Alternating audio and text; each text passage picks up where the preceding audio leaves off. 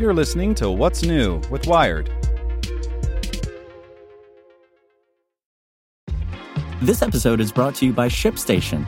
You know, some things take a lot of work, like sending little robots to far-off distant planets. And just as that's challenging, so too is running a successful e-commerce business, especially when there's so much to do.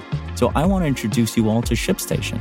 Now, I love using ShipStation because of its easy-to-use dashboard, which makes managing orders and printing labels a breeze and super smooth. Oh, and the customer service is just out of this world. It's exactly what you need to help grow your business. Sign up for your free 60-day trial at shipstation.com/technews. That's shipstation.com/technews. This podcast is supported by Tools and Weapons, the podcast hosted by Microsoft Vice Chair and President Brad Smith. Each episode features insight you won't find anywhere else from the center of the conversation surrounding emerging technologies like AI. Right now on the podcast, you can hear a special episode where Brad Smith lays out Microsoft's vision for a vibrant marketplace driving the new AI economy. To hear more, follow or subscribe to Tools and Weapons with Brad Smith wherever you get your podcasts. Here's today's spoken edition of Wired. Evan has a habit. He's not ashamed of it, but he doesn't want to reveal too much about himself, lest his colleagues learn how he's spending so much of his time. Like so many others, the middle-aged software developer can't look away from the presidential election. But his fixation takes a particular form. With every browser refresh, he hopes math will reveal the future. Evan is a pole-obsessive FiveThirtyEight strain, a subspecies I recognize because I'm one of them too. When he wakes up in the morning, he doesn't shower or eat breakfast before checking the Nate Silver-founded site's presidential election forecast. Sounds about right. He keeps a tab open to FiveThirtyEight's latest poll list. A new poll means new odds in the forecast. Yep. He gets push alerts on his phone when the forecast changes. Check. He follows the FiveThirtyEight Forecast Bot, a Twitter account that tweets every time the forecast changes. Same. In all, Evan says he checks in hourly, at least while he's awake. I plead the fifth. Evan's been obsessed with elections since elementary school. He remembers coloring in electoral map states with markers when George Bush beat Michael Dukakis for the presidency. But tracking the FiveThirtyEight forecast isn't just about politics, really. It's about feelings. My emotional state runs partisan, he says. I want my side to win. He's a liberal. At the same time, if my side loses, I want to get it over with. But, like everyone else, he has to wait. Until November 9th, the forecast is the next best thing to an answer. In a time of great political upheaval and anxiety, poll forecasts have become an emotional anchor. They strip away all the rhetoric and spin, all the drama of the news cycle, and leave you with the presidential race distilled to its purest form. A number. A number Evan and I and those like us feel compelled to check. A lot. Despite understanding full well that we won't be able to divine the country's future in the hourly fluctuations of the prediction. Psychologists say that's partially because sites like FiveThirtyEight are designed in a way that's irresistible to some people. Some people like Evan. And me. And maybe you. The magic of checking and checking and checking. A compulsion is a repetitive behavior, quote, aimed at preventing or reducing anxiety or distress, or preventing some dreaded event or situation, according to the clinical definition. In a country as rancorously divided as the U.S., dread of either a Donald Trump or Hillary Clinton presidency is one of the reigning emotions of this election. If the FiveThirtyEight forecast shows the race leaning toward the candidate you support, right now it's predicting Clinton as the overwhelming favorite, then you likely feel less fear. But compulsions are also, quote, not connected in a realistic way with what they are designed to neutralize or prevent, or are clearly excessive. Your candidate doesn't stand a better chance of getting elected the more frequently you check poll aggregators' forecasts. As I check the site for the 5th time today, I wonder, where is the line between staying informed and practicing a kind of political magical thinking? On the internet, it can be very hard to find. The internet is where people gravitate in times of tragedy, says Elias Abujaude, a Stanford psychiatrist who specializes in treating patients who struggle with internet use. It's where people commune. It's where people find mutual support. Abujaude says sites like FiveThirtyEight take this a step further. There is something to how this data is shown and the odds of winning. There's a horse race aspect to it, he says. When Abujaude says horse race, he doesn't mean the media cliché for presidential race. He literally means the racetrack. 538's forecast is not a gaming or a betting site, but Abujaude says it has signifiers of both. The fluctuating odds recall gambling, and the site's big, colorful map that constantly changes colors depending on which way a state is leaning, it's like a board game designed to keep you playing. The magic of being right. If obsessively checking the 538 forecast is a kind of magical thinking, the forecast itself has its own magical quality. In 2012, when Silver was still writing 538 as a blog for the New York Times, he correctly predicted which way every state would vote in the presidential race.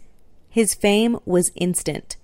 The Washington Post called him the new boyfriend of the chattering class, adding, "Everyone wants a piece of him and his methodology." Silver's uncanny accuracy and ensuing celebrity attracted the attention of ESPN, which hired him to start an entire site devoted to divining the world through data. Also no doubt attractive to Silver's new bosses was the presidential forecast's ability to draw one of the most valuable commodities in online publishing, the repeat visitor. At the peak of 2012 election fervor, 1/5 of all visitors to the Times website were checking out 538.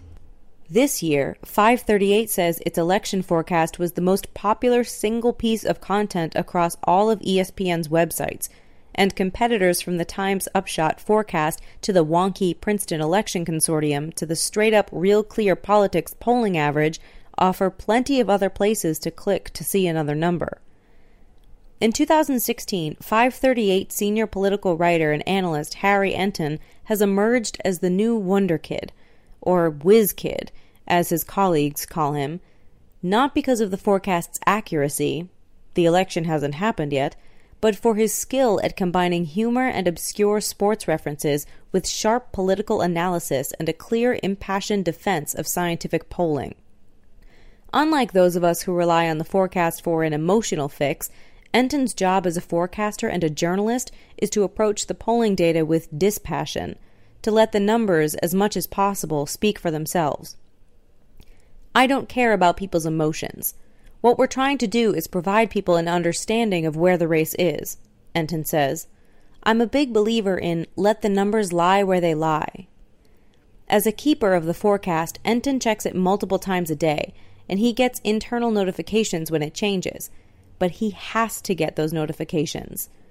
Don't go bonkers, Enton says of how often it makes sense to check the odds. But he adds that following the forecast closely can help you discern when movement in the numbers is and isn't meaningful. Quote, I think it takes some time to train yourself what is the signal and what is the noise. The bot signal. Dave Guarino is one obsessive who took Enton up on that challenge. In July, he quietly released the 538 forecast bot out into the world, a bit of code he pulled together in an evening that scrapes the 538 website and tweets every time the forecast changes. For the poll fixated, the bot is both bomb and torture. But as the forecast has changed over the course of the election season, the bot has also become a magnet for strong feelings. At Moskov writes, at 538 forecast bot, go to hell forecast bot. That's Facebook co-founder Dustin Moskovitz venting his frustration at a late September forecast that showed the presidential race as a virtual tie between Clinton and Trump. Moskovitz had recently donated $20 million to several groups backing Clinton. As the race tightened, folks like Moskovitz had no one person to take out their feelings on, so the bot became a stand-in. People were losing their shit at my bot, Guarino says of the stretch where Clinton backers were engaging in what Democratic operatives call bedwetting. It became the anthropomorphized version of the trend. At 538 forecast bot writes, My mentions seem to imply human discontent with my recent numbers. As a robot, let me be the first to say, human discontent is irrelevant. Believe it or not, venting frustration at an automated Twitter feed actually makes psychological sense. Whenever there are emotions as strong as people feel about this election, the internet becomes a natural setting for these emotions to be released, Abu Jaude said. The online world, he said, is a space that feels like you can get away with releasing emotions without the kind of restrictions that you might feel offline. Maybe like yelling at a chatbot. The bot is lucky. It has no emotions over which a fluctuating forecast can exert excruciating power. Evan, Moskowitz, and myself are not so fortunate. In the current moment, we are all looking for just about anyone to tell us that everything's going to be all right when this is over. Sadly, it probably won't be. But a bot and a bit of data can make it seem like someone, or something, has at least some certainty about what the future holds. Maybe with the next click, the fate of the nation will be revealed. I mean, did you see when Arizona flipped from light pink to baby blue? That has to mean something, right? Right? At Nate Silver 538 writes, stating the obvious, but there are days when this campaign is so insane and there's so much crazy news that it's literally hard to process. Oh geez, even Silver can't handle this anymore. Hold me. This article was posted by Marcus Wolson. Want to learn how you can make smarter decisions with your money? Well, I've got the podcast for you. I'm Sean Piles, and I host NerdWallet's Smart Money Podcast. Our show features our team of nerds, personal finance experts in credit cards, banking, investing, and more. And they'll help you make the most of your money while cutting through the clutter and misinformation in today's world of personal finance. You'll get clarity on strategies to help you build your wealth, invest wisely, shop for financial products, and plan for major life events. Listen to NerdWallet's Smart Money Podcast wherever you get your podcasts.